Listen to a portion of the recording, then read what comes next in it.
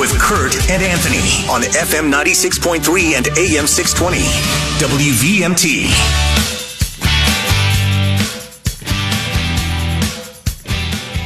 Welcome back to the Morning Drive, everybody. Kurt and Anthony here, and joining us in studio, it's the interim president of the Vermont State Universities, Mike Smith. Good morning, Kurt. Good morning, Anthony. Good morning, Mike. I apologize. I went back in time and went with the old name, Vermont State Colleges. That's right. That changed a while ago. So, Mike, let's start out with, of course, you had retired and were coaxed out of retirement. And so, how long do you have left in this job? Well, I said I would do 6 months, and that was in April. So probably the end of October, beginning of November will be when I will be exiting. The board is now interviewing for another interim. And then the game plan would be this interim would be a longer period of time, and then they would do a full-fledged search for a new president. It takes a while to do the search for a new president. So, you know, that's the game plan now, and I just wanted to go back. I mean, you're right. I did come out of retirement, but this university is so important to the state of Vermont. I just felt it was, you know, Kurt, that I love this state, and the one thing that I really wanted to make sure is that this university had an opportunity to thrive and move forward from all the controversy that it has had in the past. Absolutely. So in the closing in on 6 months period of time now, what have you found? When you look at the system, what do you see going forward? I had 3 goals when I came in. One was let's just calm things down. We were sort of in turmoil, and you can't do progress in turmoil. You know, the library decisions and the sports decisions I rescinded. The next thing was to get accreditation, and you know, I went in June to the accreditation agency, and you know, it was funny because I'm sitting there and I'm giving the presentation to the accreditation agency and realizing all I'm doing is telling them all the work that had been done. I mean, I hadn't been there to do all that work. Basically, what I did was compile it and tell the story about what we have done and what we're going to do in the future. And it really hit me, all the work that had been done. So we got accreditation. We became the Vermont State University on July 1. Now I'm in the third phase, is how do we sort of become fiscally sustainable? And there's things that I'm looking at right now, and we've done some meetings on this with faculty and staff and administrators, looking at class size and programs. You know, if you have too many programs with too few students in it, that's not fiscally sustainable. And that's the situation that we've got ourselves into. And we've got to find a way to have a program array that is within our peer organizations. We're above that right now, and we've got to have classroom sizes around 18, and right now we're below that. In our northern campuses, 50% of our classes are 10 students or below, and in Castleton, for example, that's 30% of our classes are 10 and below. To be sustainable, we need to be at 18. So we got to look at how we sort of consolidate our various programs to make sure that we're running efficiently and effectively, meeting the needs of our students, and moving this university forward in a fiscal. So that's one aspect. I got like 3 others, but if you have any questions on that, I'll. Well, is there a lot of overlap? I mean, between the campuses, is it a situation where over time you could migrate and say, well, so this school is going to focus on these 2 or 3 specialties, and this one on 2 or 3, and like Castleton, I just think of is I know it is the nursing school, right? You know, and it's got a great program, and I think of Linden, and I think, you know, meteorology and that, you know, they just instantly pop. And Johnson's always been the teacher's school. Is there a way to kind of do it over time? Because if you just said, well, if you're going to this other school, you got to go next year, you got to go here. How do you do that? Yeah, that won't happen. I mean, we are looking at campus distinctiveness. And you raised a good point. If you want to be a weather person, you go to Linden. And I mean, it's internationally known. It's internationally known. And during the flood, guess who was on TV? It was all Linden grads that were talking about the weather. So it's really a program that's out there. So we're looking at campus distinctiveness in some way. But, some of the programs have been low enrolled for years. And at some point, you got to say, how much is it costing us with this low enrollment? And I understand how difficult that decision is, because if it's only one student in that program, to that one student, it means a lot. Pretty important. Yeah. So we've got to find a way to make sure that we teach out. If we decide to close a program, how we teach that out. But we just have to look at it from a sustainability way of moving forward. And I'll give you an example. We have 99 programs. Our peer universities and colleges have between 45 and 50. So you almost have double. You're offering currently almost double the programs of peer colleges around the country. And that doesn't mean we eliminate. Maybe we consolidate as well. I'm sure there's going to be programs that were so low enrollment and has been for years that we will look at it and say, this needs to wind down. And we'll teach out and wind down as we move forward. So that's optimization. That's number one. Number two is we've got to bring more nurses into the program. We've got a grant from Senator Leahy that was $6.3 million to expand some of our footprint for nursing. We figure we can add 100 new nurses above and beyond what we're doing now, and we're doing a lot, but 100 new nurses a year starting in the fall of 2024, and we need to hit that mark. And so the other nursing, the two schools that I think of, and I know I apologize, I don't think of it as one, but you have these great institutions, that a lot of people don't even know about, and would be considered the old Vermont Tech. Yep. Between that and Castleton, they both have really strong medical programs, nursing and dentistry too. I think. And when you talk about Vermont Tech, you got the Williston campus and the Randolph campus. We got our online programs as well. We're expanding into Linden, and I want to expand into Johnson as well with nursing. With nursing, so that's number two in terms of sustainability. Number three is. Can I just go back to that just for a minute, though?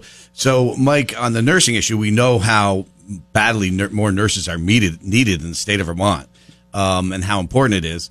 And with this grant from Senator Leahy, obviously helpful. Will that be the whole issue? Is it money, or are there other problems in regard to getting more nurses in Vermont beyond? Obviously, that'll be helpful, right? But are there other problems, or will that take care of it? Well, I think we're always going to need more nurses. There's a retirement of nurses going on right now. I know that personally. So, we're always going to need more nurses. And what we're trying to do is gear up to educate. Because let's face it, I mean, we do have a major nursing program within the university that we have a lot of graduates that are in the hospitals out there, and that's one of the things that we need to do. We need to gear up faster. Well, and are you looking at some of the more successful programs and saying, okay, how do we maximize this? How do we take this and drive it? That's right. I mean, we have waiting lists in our nursing program, right. So expanding would be a way of doing that. The other thing is, talking about nursing. How do we fit into the workforce development, aspect here in Vermont? For example, we have an internship program that each year we have 700 electricians and plumbers going through our apprentice program.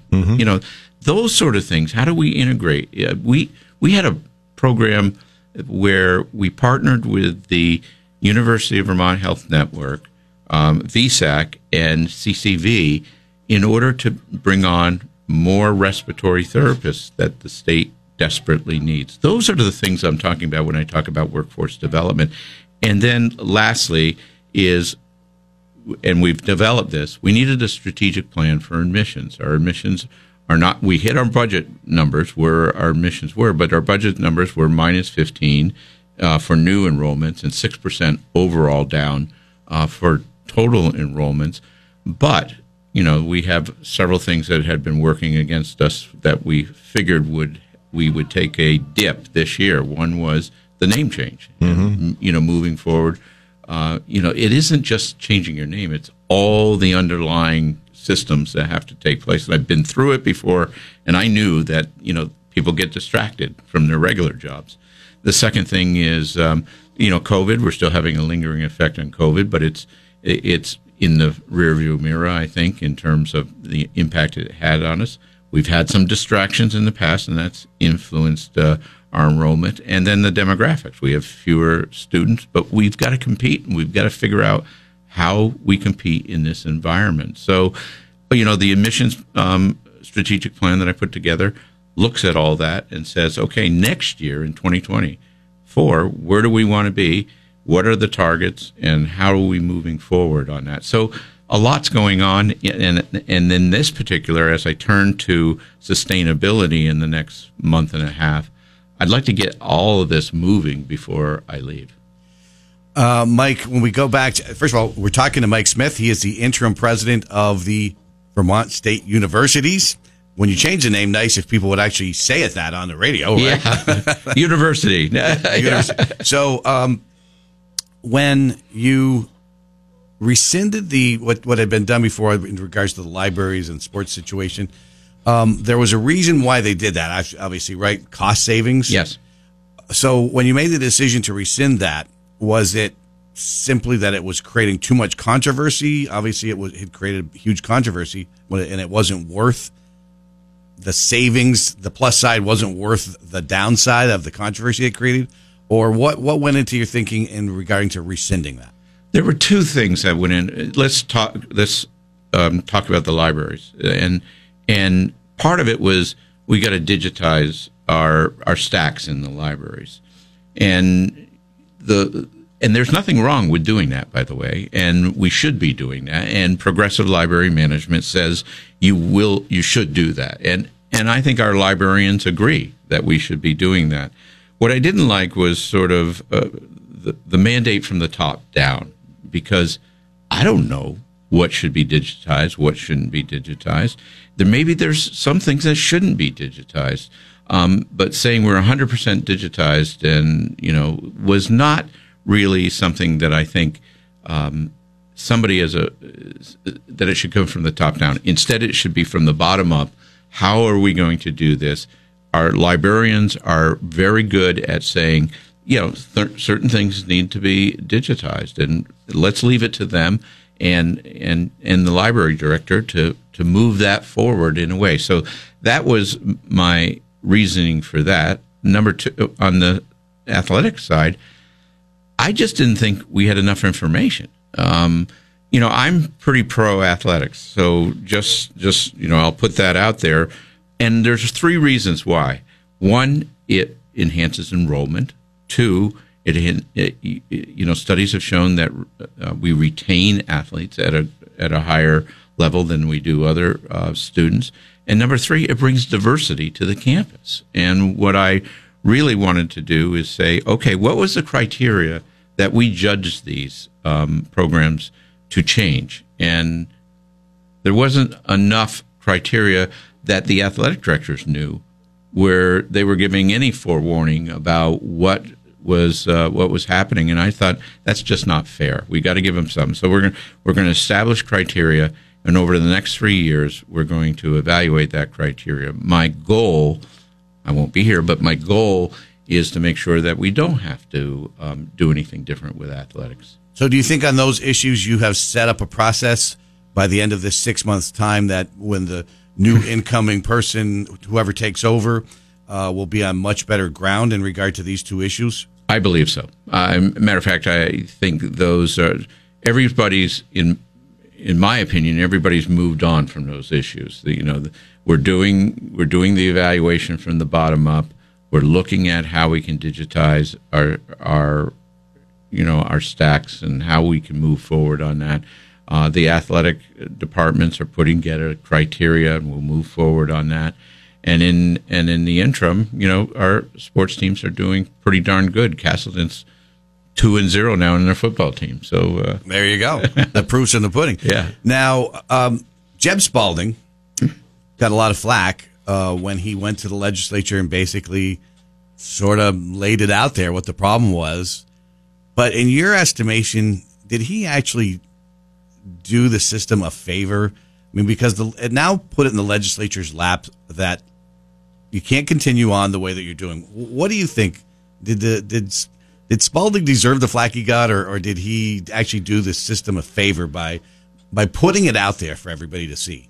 Yeah, I think I think what Jeb did, to his credit, he did put the system in the spotlight. Now, I don't think he meant to put it in the spotlight the way that it did, but maybe he did. But it did put the system in the spotlight. You got to recognize that. And the legislature has responded, by the way, in making sure that, and rightly so, they recognize how important these institutions were, and this institution is now as Vermont State University. So, give the legislature credit. They really have responded over $200 million since 2020 into the system to help with the transformation, to do all the things that we need to do. We have to reduce our deficit. That's what I was going to ask. Yeah. The money came with some strings, right? Absolutely. That you had to achieve certain things. And I've always said, people said, well, why did it have to come with strings? And I've said this publicly. I said, I'll take that deal any day. I mean, you give me $200 million, you give the system $200 million to transform, and you tell me to reduce the deficit at $25 million, $5 million a year over 5 years, I'll do that any day. When you have a